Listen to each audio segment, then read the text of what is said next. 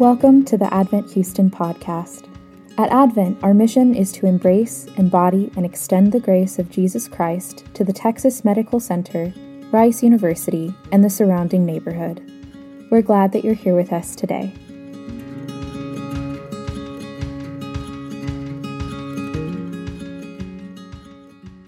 Good morning again. My name is Taylor Leachman. I'm the planting pastor here at Advent, and it's good to be gathered together. I don't know if y'all remember the old commercial that said, "Life comes at you fast," and it was probably not a very successful commercial, given that I don't remember what it was for. But what's that? Insurance. Okay, yeah, something like that. I feel like today, and maybe this is how everybody feels, but I feel like the liturgy came at us fast. Like there was a whole lot of really good, rich words in there, and it just like came at us fast and slapped us in the face. And so I just want to acknowledge that, recognize that like we're trying to drink from a fire hydrant, a massive hose, and we'll just. It's going to be hard to do that, but hopefully as we kind of continue in our service that we have moments for it to kind of seep in a little bit more and a little bit more.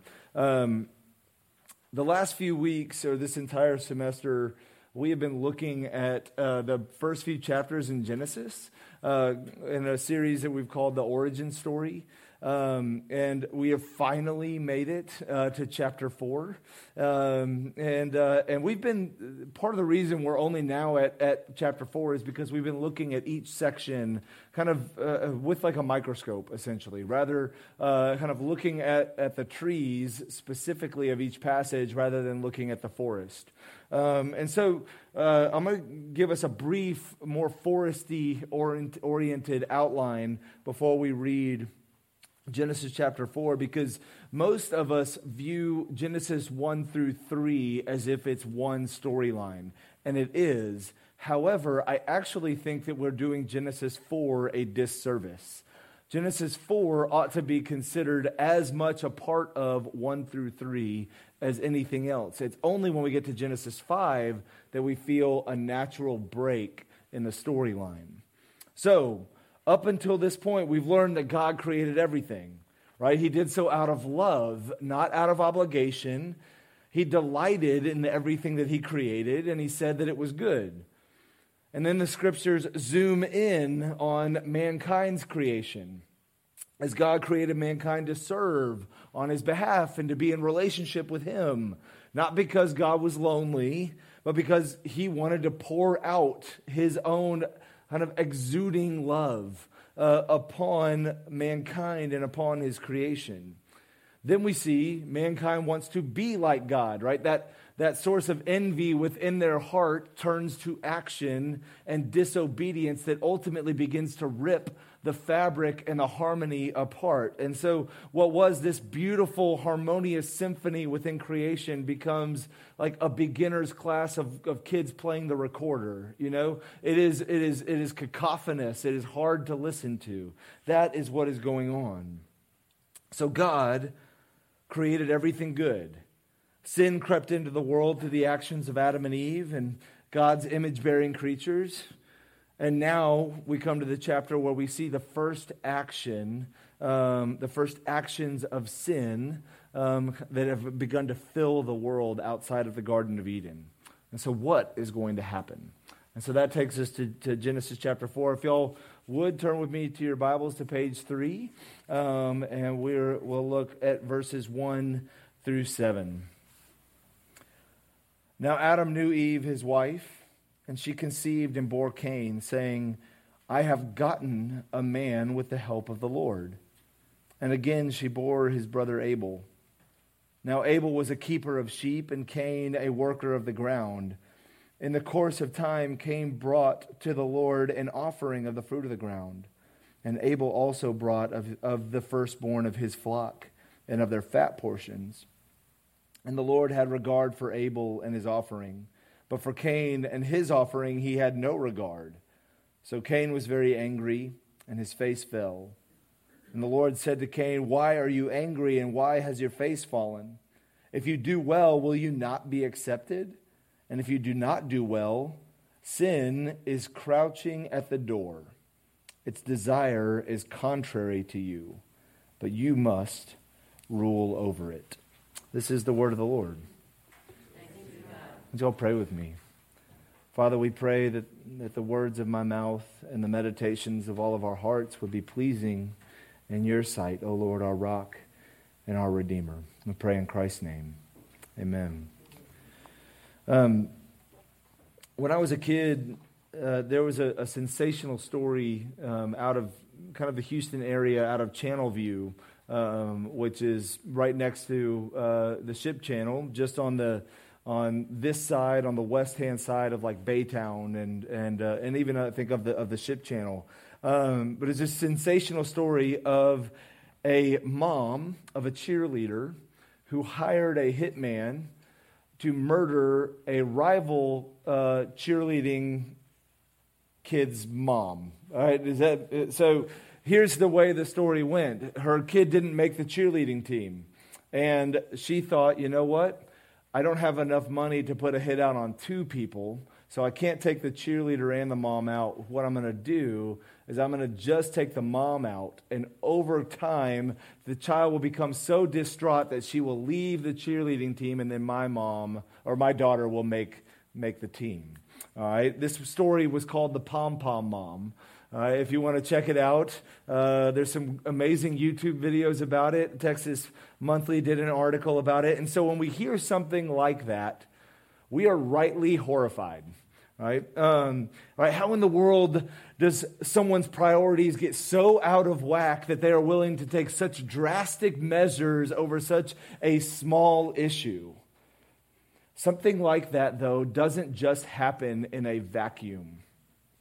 It isn't that she was just living this normal, tender-hearted life, and then her daughter gets cut from cheerleading tryouts, and all of a sudden she hatches this diabolical plan, right? It wasn't according to that then she began to think, I'm just going to have the rival mom murdered, and then it's all going to go according to my plan. That's not how these things go. These decisions, these sins, they never come in a vacuum. But outrageous and obvious sins that we hear about in the news or elsewhere always come, they always seem like they do when we hear them, which is why they seem so shocking to us, right? We never would do that, is what we think. But the truth is, these outrageous sins begin just like any other sin. Disobedience to God and unwillingness to repent. Right? The difference here is that if you disobey enough, and refuse to repent enough, then your hard heart begins to take a massive path to the point that you would even begin considering murder, a cheer mom, as a good idea. So let's think about how the unrepentant sins that she would have had in her heart that ultimately led to this type of decision. Right? It's the many times that she began to view her own life as the only life that mattered, as having more priority as those around her. Right? It's the times that she thought about how her daughter's life needed to go according to her own plan and not according to anybody else's, much less God's plan. It's the interactions that she had with this other mom, right? Where she began to see this other mom as no longer worthy of human dignity. She's less than human, not an image bearer. And so she didn't care about this other woman's worth. Right? These are the sins that we can actually begin to relate to with the Pom Pom Mom. Right? We're guilty of these similar sins, but it's these sins compounded with an unrepentant heart over time that ultimately led to such a heartless, or we should say hard-hearted decision. These types of transgressions never happen in a vacuum. This is the same type of conversation that I end up with all the time when talking to people about the Astros sign stealing scandal. Right? Because everybody who doesn't like the Astros looks at it from that perspective of a vacuum. How did they get to a place where they're cheated in a way that no one else had cheated before? But they didn't. Right? They begin to look at it like anybody else. Other people steal signs too, so I also need to gain an advantage, right? And then over time, as you make decisions like that again and again and again, your heart hardens and you begin to think, this is the path, and you cheat how no one else has cheated before, right? That is the nature of sin. It is crouching at the door, and its desire is to consume you, to control us, right? It is contrary to us. And that is what this passage is about. This passage is about Cain's descent over time, his falling further and further into a hardness of heart because of sin and an unrepentant heart. And that's what we're going to be talking about this morning. Rather than sort of a 2 or 3 point outline, we're just going to talk about the story, that descent over time that is going on in Cain's heart. And then we're going to end with a reminder that his story is not our story. That God's grace is even more than Cain can handle. And so let's look at the descent. The passage begins with the very first pregnancy that Scripture records. There's a lot of speculation about a lot of elements in chapter 4 of Genesis. One of the first speculations is around Eve's pregnancy, whether she was pregnant pre-fall or post-fall.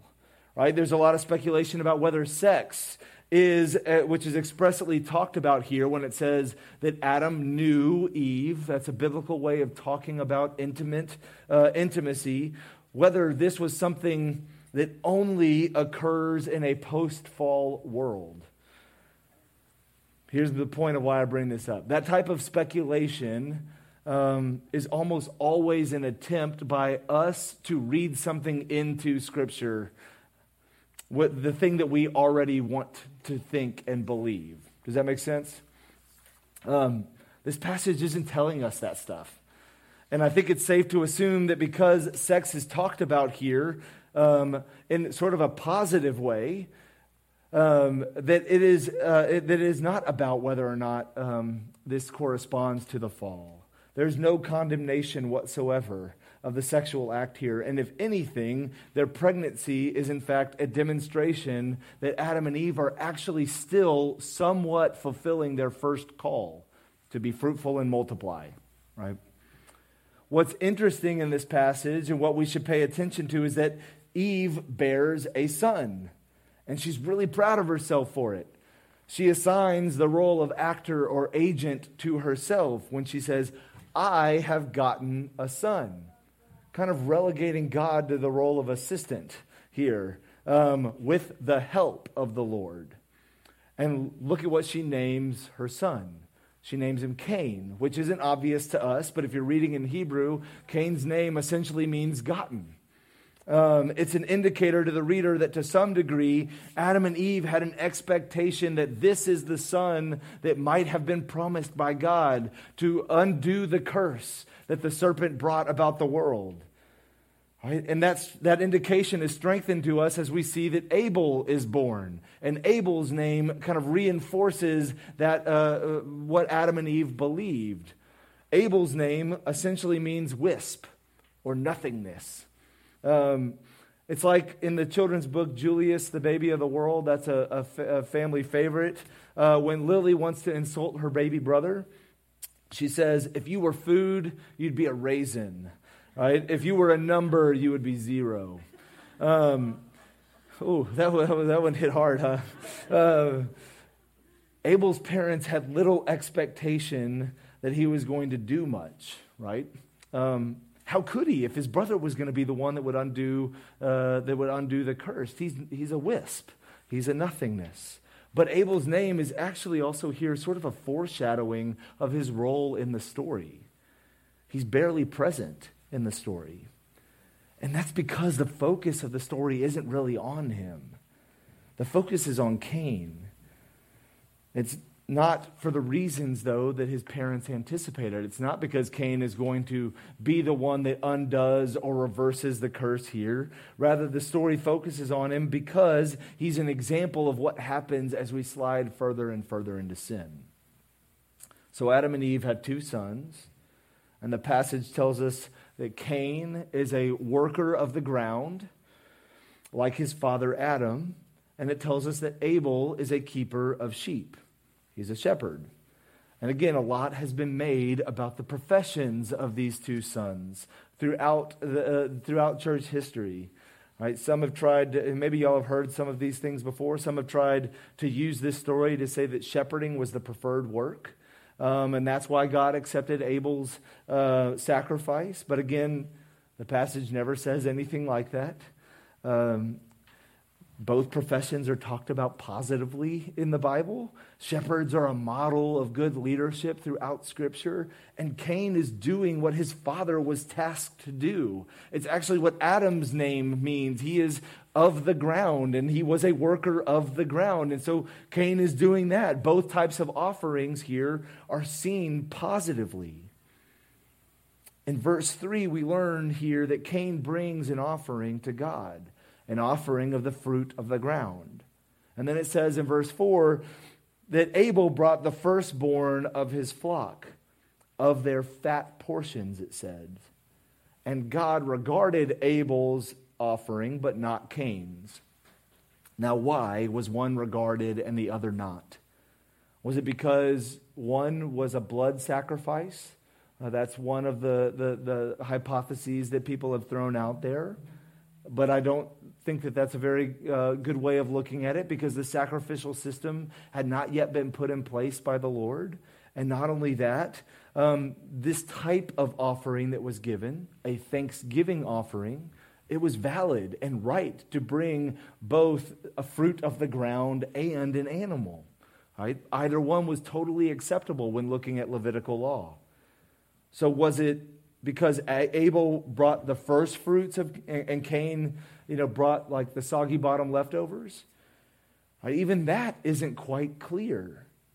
Well, the passage mentions that Abel brought the firstborn and also brought the fatty portions, right? Essentially saying Abel brought really good stuff. It actually doesn't tell us what Cain did or didn't bring. You see, the passage is less about the quality of the initial offering and more about how Cain reacts to God. The book of Hebrews actually returns us to the story of Cain and Abel, as Judy read for us earlier, and it tells us that God's acceptance of Abel's offering was because of the disposition of his heart. Even if Cain had offered the first fruits and the fatty portions of the ground, whatever the fatty portions of the ground would be, it's clear that his heart wasn't in it, but Abel's was. Cain was going through the motions here. That's the point. Cain was going through the motions, doing the religious thing, but not in relationship with God. He was doing what he knew he was supposed to do, but not because he loved God and wanted to worship him.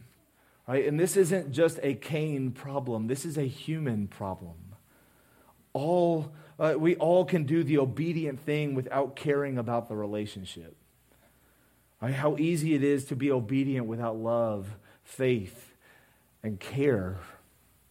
In essence, Cain's problem and our problem is when we live like this, right? It's what we refer to a lot of times in the Christian faith as legalism, right? Legalism is a way of trying to live by the law in order to keep ourselves from relationship with the lawgiver, with God himself, right? We can be legalistic about all sorts of things.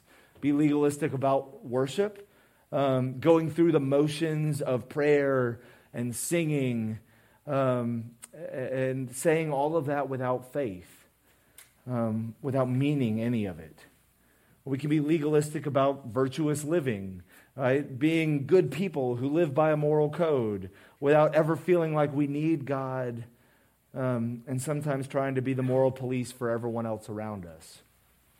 Or we can be legalistic about even being connected or a part of the right group, right? Like, we're legalistic about, we're doing church right. That could be one way of looking at it. Or I'm legalistic because I go to the right school. Or I'm doing great and I'm doing awesome because I belong to this particular social group or this political party. Whatever it might be, we can group ourselves in a legalistic fashion.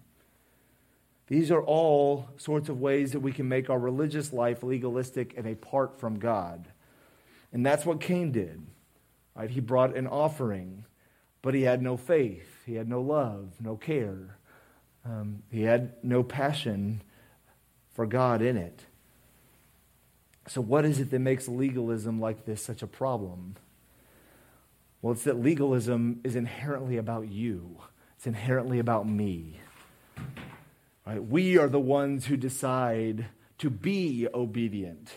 We are the ones who determine what is right and good. We are the ones who determine exactly what we're willing to give back to God and what we aren't. Faith, on the other hand, is God-focused. So Cain's legalism, right, his going through the motions, is what gets him into trouble here. But we actually see that God is gracious.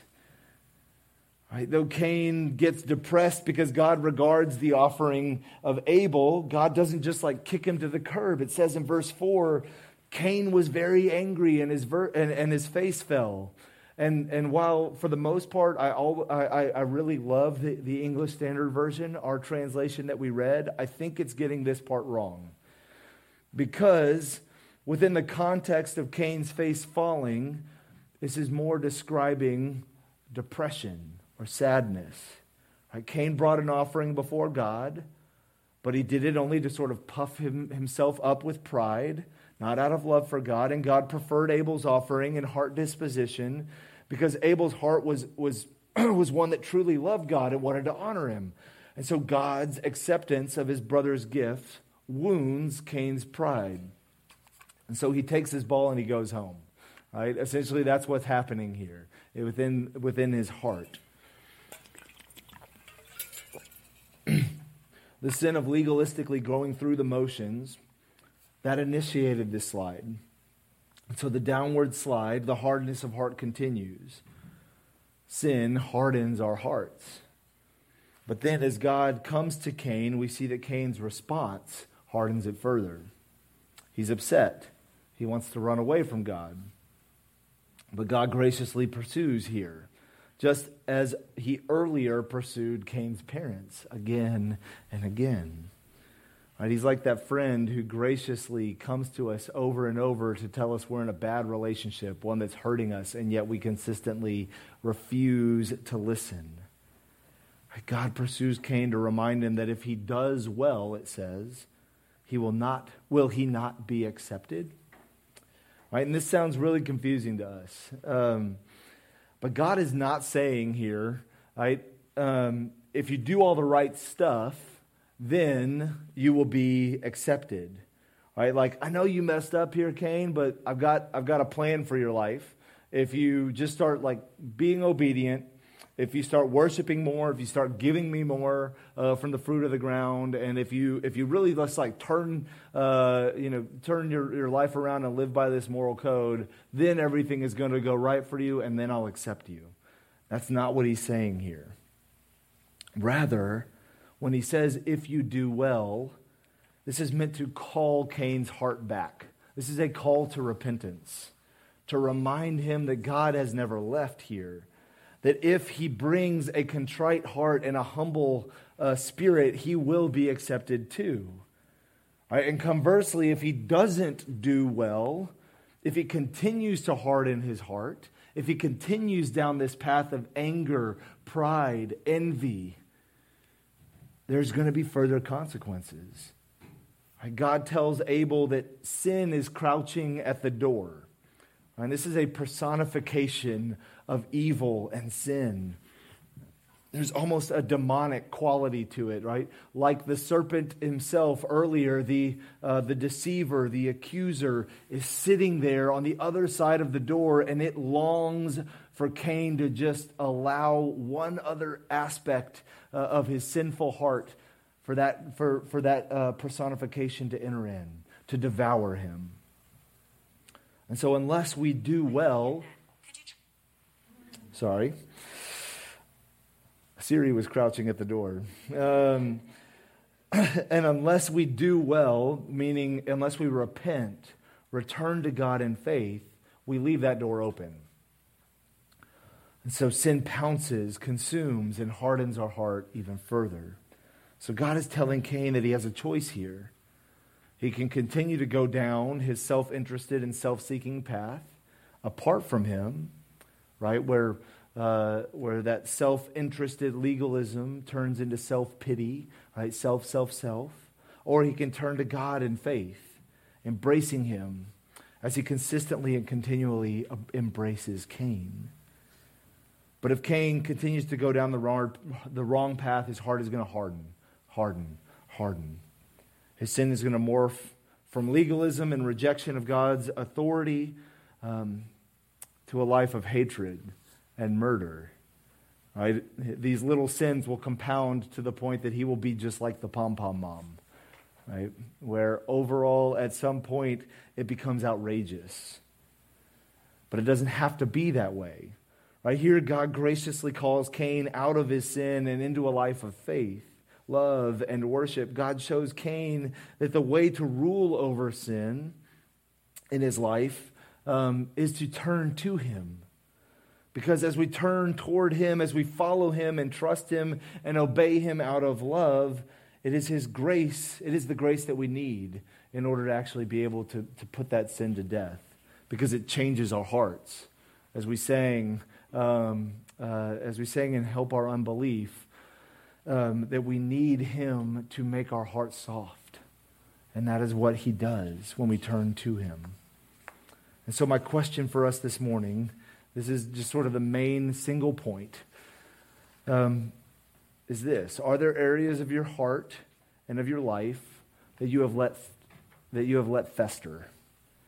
Right? Are there areas where you've let little sins kind of build up on itself? Right? Have you ignored where God has pleaded with you and has been calling you to repentance? Has he nudged you to deal with your anger? Has he placed it on your heart to seek help with some of your addictions? Have you felt that God-given burden to turn from your reliance upon yourself and ultimately to turn to a reliance upon him? There's a lot of other things that it could be. But this passage serves as a reminder that when we ignore those nudges, when we ignore those God-given graces, those calls to turn toward him, our heart hardens. And over time, we stop listening to him because we stop being able to hear him. And then our hearts harden more. And so take this as an opportunity to turn toward him. Because he doesn't want our religious actions. Though it's wonderful that we're here, he doesn't care that we're here if our hearts are far from him. He doesn't want our sacrifices, our service, our offerings. He wants, as it said in Psalm 50, he wants a sacrifice of thanksgiving. Or as Psalm 51 says, he wants a broken and a contrite heart. In other words, he wants you to want him. He needs you to need him, right? He wants you, your heart, your love. Because he's given you all of him in creation, in pursuit of you, in Jesus Christ. Right? The Son who was promised to Adam and Eve and who came in order to defeat the lies and damage that we have done, that were done through the serpent. Right? Cain is not the promised one. Jesus Christ is. And through his life, death, and resurrection, we are given all. So the main point of this sermon, and this is the end, is to turn toward him. Right? And ask ourselves this question: do we do well? Right? Turn toward him in faith. Let's pray. Our Father, we are so thankful for your love and your mercies that are new for us every morning. And though, Father, at times we turn from you, at times we try and silence that voice within our heart that's telling us to turn back, that we're going the wrong way, that our hearts are hardening. Father, I pray, Lord, that you would soften our hearts, that by your Holy Spirit that you would cause us to turn back toward you, to receive the grace of Jesus Christ that is offered fully for us. And I pray, Lord, that would change us that we would become more and more like him. And I pray all of this in the name of Jesus by the Holy Spirit. Amen.